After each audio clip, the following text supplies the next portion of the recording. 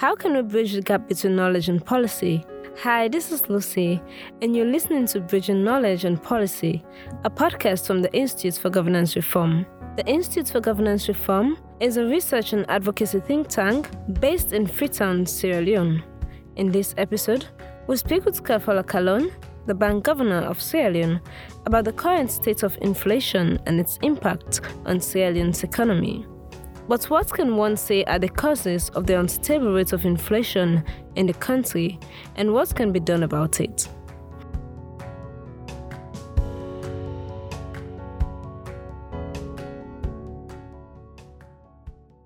Thank you so much for being here today. And today we're going to talk about the inflation in Sierra Leone. So what would you say is the current state of inflation? Inflation is very high. We don't measure it. Statistics Sierra Leone measures it. It's about 24%. So how would you want to analyze the situation in Sierra Leone, the present situation? Well, firstly, we have to understand that prior to COVID, when I took over as governor, inflation was around 18%. And we focused on bringing inflation down because we know that once you bring inflation down, you can also stabilize the exchange rate. There's a doctrine called the Purchasing Power Parity Doctrine, which just says that the rate at which your currency depreciates is equal to the difference between your inflation rate and the inflation rate of your trading partners. So we figure that if we can put a brake on inflation in this country, then we'll be able to stabilize the exchange rate, which we did from mid-2019 almost to mid-2020. If you ask anybody here, they will tell you it was 10,000 leones to the dollar and this, that. That was why I want to stabilize. I don't care about the number. I just want it stable. Because once you have it stable, business people can plan ahead. And as the inflation rate, we even got to a single digits and this, that. And I was hoping that by the end of the year, we'll be about 5%. Then COVID came. COVID came domestically. We closed the country. There were inter-district lockdowns and this, that, creating an artificial supply constraint, which raised prices. But that was not too difficult. The international response to COVID, China having this zero tolerance, and the world had made China its factory. So when they closed down, supply essentially stopped coming out, prices went up. What people need to understand, and I've said this when I've gone around the country, is that a small country has no control over the price it pays. Analogy I give them is, you go now to any store that sells rice. Suppose they tell you that a bag of rice is 400,000 leones. And you tell the merchant that you want to pay 399,000 leones. Will they sell it to you? Of course not. No way. On the other hand, if he had 5,050 kilogram bags of rice in stock, and you go and say, I want to pay the 400,000, will they sell it to you? Of course, they will sell you everything. The reason the businessman will not sell you going to buy one bag, anything below that price, is because you can stop eating rice. It will have very little impact on the full demand for rice, and therefore he can sell at that price. Now, if you were suppose you bought 50% of the stock of rice in this country, you can then go to that dealer, that businessman, and they will give you a discount. Because if you stop buying, their stock will go up. It's the same thing with countries. When you are a small country, your demand for any commodity is so small relative to the world demand that we can stop eating rice for a whole year. It will have no impact on the price of rice. We have to pay the world price. So when supply constraints raise freight charges, for example, a container thing that they used to pay 3,000, I think, from China to here. Now they pay close to 20,000, 30,000 for that same container. When you add all of those costs, it raises prices here. And we really have no control over that. Economists talk about two types of inflation. We have core inflation, which is inflation due to factors internal. Then you have this other inflation due to energy, food, things whose prices are volatile. And particularly for a small country, you cannot control those. A big part of our current inflation is driven by non-core inflation. That does not mean that we do not do the things that we need to do, the tools available to us to try to manage the one that we can manage. But as of this point, until the world economy opens up again, really, now the thing was compounded by Russia and Ukraine. That's the key conundrum. And one of the policy problems, I might add, for any central banker is stagflation, where the economy is stagnant and prices are rising. The tool we have to fight inflation worsens the stagflation because we have to raise interest rates, cause the cost of borrowing and doing this to go up so that prices will not go up. But when you do that, firms have very little to borrow.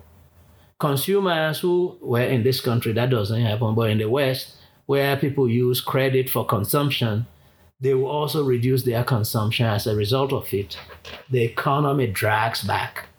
So you are curing inflation by increasing unemployment. The tools that you have to reduce unemployment raises inflation in the short run. So that is the dilemma we have. In Sierra Leone, however, a country that has 2 generations of people who know nothing but trouble, the child soldiers and now their children, who will look for every opportunity to cause chaos. The policymaker, the monetary authority cannot be one-sided. So for example, by all means, I'm going to raise interest rates to 50%, bring inflation down. You do that, you may not have a country tomorrow. So it's a delicate balancing act. Okay, but what exactly can you say is it that the bank uses to measure the country's rates, like customer price index?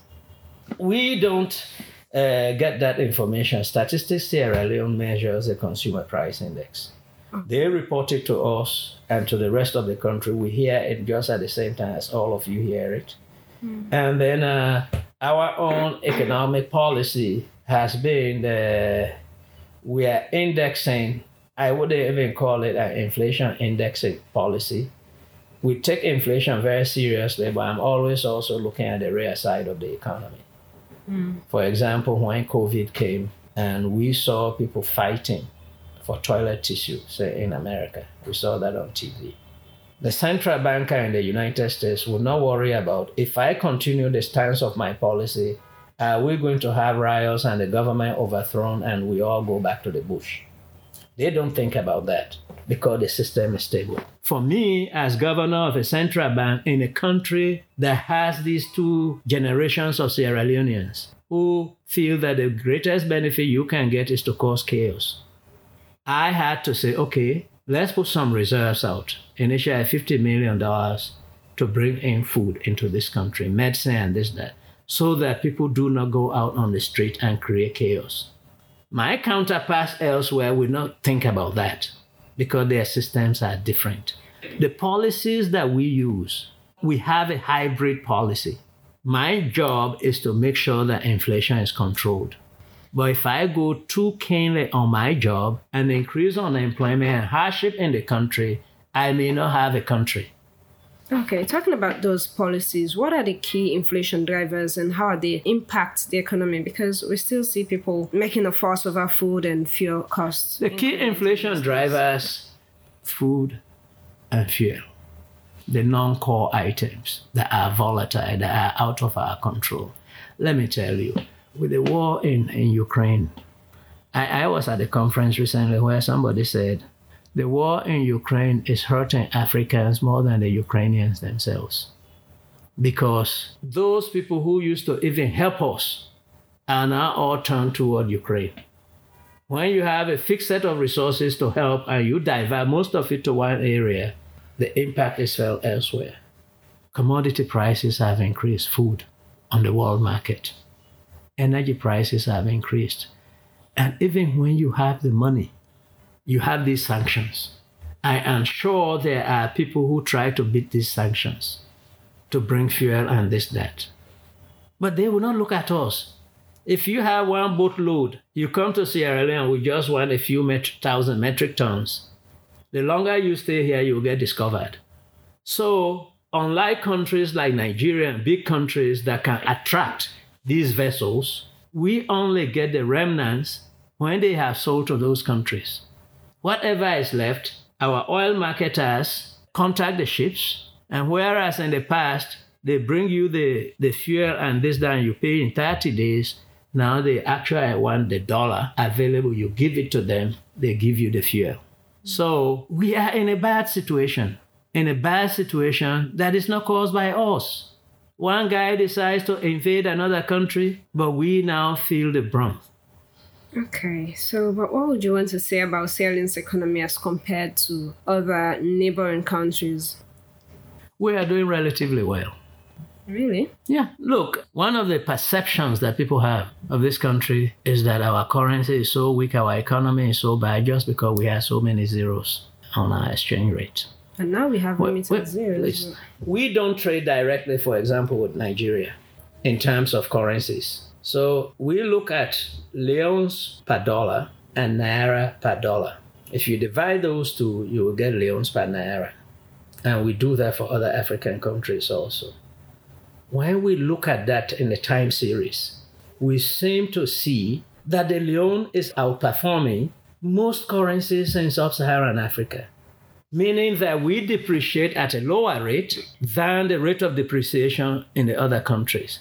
That's one thing that people don't know.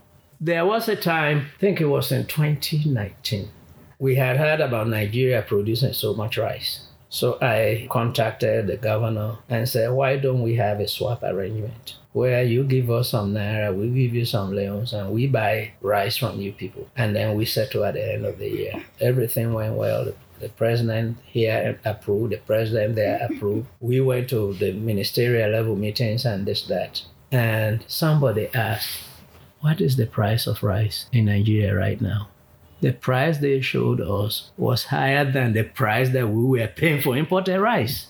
Look, I don't say this to minimize anything, but when the last time I checked, the price of rice in Nigeria was like 27,000 naira. When you converted it into leones, it was like 75,000 leones per 50 kilogram bag. Here it says 400,000. 750,000 leones, as opposed to 400,000. You go to Ghana, the price of rice, 25 kilogram bag of rice, is close to $50. For a long time, because rice is relatively cheaper here, if you have traveled to the provinces at night, you see these huge trucks coming from Guinea, taking food, rice from here to Guinea. Yes, things are bad everywhere. But relatively, the power of the guy upstairs, the Almighty God, we have been able to fare a lot better. Okay, so are there tools that the central bank hopes to address the inflation with? We always have tools. The most important tool we use is our monetary policy rate. And in the past 2 or 3 monetary policy committee meetings, we have raised those rates. That is the rate at which we lend to the commercial banks. We call that a contractionary monetary policy. You reduce credit in the system, and that should put a brake on prices. But as I have said, even those instruments are very limited. That's one. But 2, much of the inflation that is now feeding core inflation in this country is food price inflation, energy price inflation. If we were to take those 2 away, we might say that our inflation rate is relatively okay. But since COVID and now the war, those 2 things have been shooting up. The solution to that is not so much short-term macroeconomic policy by the central bank. It is those structural policies that we talked about earlier. We increase production. We change this country from a consumption economy to a production economy. Is there any hope for price control? Price control never works. I'm sure you've heard about Toline. Look, if I buy my rice at 350,000 and you tell me that I should sell it at 200,000, should I sell it? I will hoard it. When I hoard it, what happens is that, as it happened in the 1980s, now I will only sell it to people I trust and people who have big money to come and buy my goods. So when we have price control in this country, you had long lines because people hoarded. the people that the price control policy seems to want to help, the poor, generally suffer more because now they don't even have access. There were newspaper reports at that time where a woman went to stand in line for a few cups of rice, had a baby strapped on her back. They were there for so long, the baby got dehydrated and died just to buy a few cups of rice.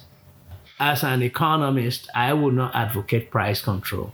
The other insidious aspect of this price control urban people insist on is that if we control the price of rice, why would I in the village want to grow rice? Why don't I just come to the city and buy the lower price rice? So we affect both demand and supply. Does the central bank control the amount of money in the economy in the country? Yeah. To what extent? To a very large extent, because we put the money in there.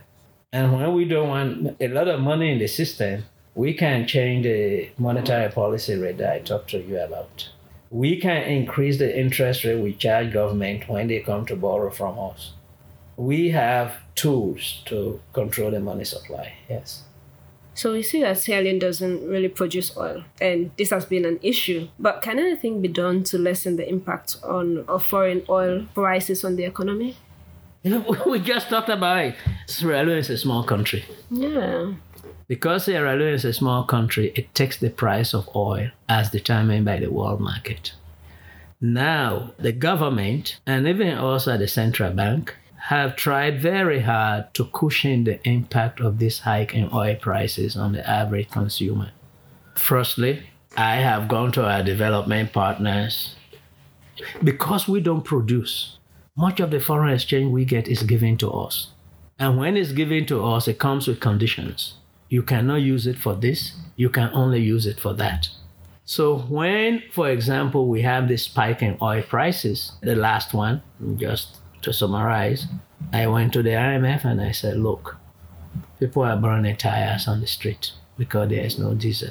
I need to put out a special credit, a special fund for the importation of fuel so that we can get fuel in this country. We agreed initially, well, we didn't agree on the number, but we eventually agreed on some number for us to do that. But that is very limited. We can have a much greater impact as a country on food inflation by putting in policies that, for example, will make my village habitable for young people to stay there and work and grow rice, grow coffee, grow cacao, and so forth. But in a democratic society, and this is one of the disadvantages of democracy, look, economists come from the viewpoint that everybody works on the basis of self-interest. The self-interest of the politician is to gain power and retain it. The self-interest of business people is to make profit. The self-interest of households is to maximize utility, get the most out of everything. One thing also, if households want to maximize, and these are the voters, they will prefer somebody that will give them something for free. So they like increased government services, increased government subsidies and this, that, but they don't want to pay taxes. So in a democracy, a politician wanting to gain power or retain power will then try to lean towards satisfying the voter. By doing that, you have a situation in the decision-making scheme that tends to fiscal deficits and therefore inflation. And it's not just Sierra Leone, even in the United States, United Kingdom. When you have that mix, the only way you are able to checkmate that thing is an autonomous central bank that says, okay, Mr. Finance Minister, you want to spend this, you want to spend that, but you don't have this money, and we are not going to give you a loan. Or if I'm going to give you a loan, you are going to pay a higher interest rate. So that is the key problem with democracies. People talk about, say, Rwanda. Rwanda has been able to do quite a bit of, because it's an autocracy. One man makes the decision, and nobody goes out on the street to protest. We don't have that here. So we perfect what we have. I listened to a director today on the radio, and the one thing that I liked that he said was, regardless of all the things that we put on paper, you need statesmen and women to make the country run. Whatever you bring, there is no economic policy that you bring that's not going to create winners and losers. But the political leadership of all stripes should be able to look and say, if we do this for the good of the country, we may even have to take some political flack now, but it will be good for the country. And we don't seem to have that. And when he was talking today, I just told myself, maybe what I should do is buy as many copies of John Kennedy's Profiles in Courage and give it as a Christmas gift to each MP, where he profiles politicians who took very difficult decisions in the national interest, knowing that once I make this vote, I'm never going to be elected in the Senate again. But they did it because they wanted to make sure that the country progresses. And so if we don't have statesmen and women, we only have people who look at things from their narrow partisan points of view. What we have is the chaos we have now. And can we say we're hopeful? I'm always hopeful. This economy, the way things are going and the way the economy, can we really sincerely say we're hopeful? If we had not had COVID, the trend that we were seeing with inflation continued to trend, expected to trend all the way to 5%. We were expecting 5% GDP growth, 7% the next year, and so forth and so on. By now, we would have been saying we see a visible difference in people's lives in this country. But mind you, remember I told you I did a study where 2/3 of economic growth goes to the owners of capital. So we could actually have the economy growing and poverty increasing. But at least the economy would have grown. Prices would be relatively lower. If we had been able to bring the prices down to 5%, as we hoped, and as the data told us we could do without COVID, this place would have been a bit better than we have it now. So COVID, well, hopefully, would come to an end eventually. I'm an optimist. Okay, what would be your final words? My final word is simply this. We are in a world that has changed so much that even things that we used to believe in are changing. When I talk to our international partners, the fellow economists, I tend to tell them that the economist that I was 4 years ago when I was a professor will be ashamed of the economist that I am now. Because the economist that I was did not worry about whether tires were burning on the streets. I just go and assume what we call ceteris paribus, all other things being equal, then come up with my policy prescriptions. The economist that I am now looks at what happens to the average person and tries to do what we can within the limits of our resources to try to help make things a little better. What I will say to the people of this country is that, yes, things are tough, but you have some well-meaning people who are working day and night to try to do something to soften it a little bit. And we will not relent. We are not going to say because the war is there, we are not going to be creative. We have been quite creative by providing facilities to bring in essential commodities, providing facilities to provide fuel in this country. The central bank is still committed to, we provided a facility to provide low interest, I think 5% interest loans to agro dealers to be able to import agricultural inputs, fertilizers, seeds, pesticides, and that to grow agriculture. The Bank of Sierra Leone is committed to doing those kinds of things. In spite of the serious problems we are encountering, we will continue to do those things to try to ameliorate some of the problems. But the people of this country have to also understand that we have to work, we have to produce. If we don't do that, no central bank is going to bring inflation down. No governor will do it. We as a country have to agree to work hard, produce more than we consume. When we produce more than we consume, those savings go to promote economic growth. But now we have negative national savings. This is why we have to keep going to borrow or beg in order for us to have the resources to do what we need to do. Well, thank you very much, Professor Callum, for having us here today. Until next time, thank you. Thank you for listening to this episode of Bridging Knowledge and Policy from the Institute for Governance Reform. For more information on IGR's research and advocacy, visit our website or follow us on Facebook, Instagram, Twitter, and YouTube.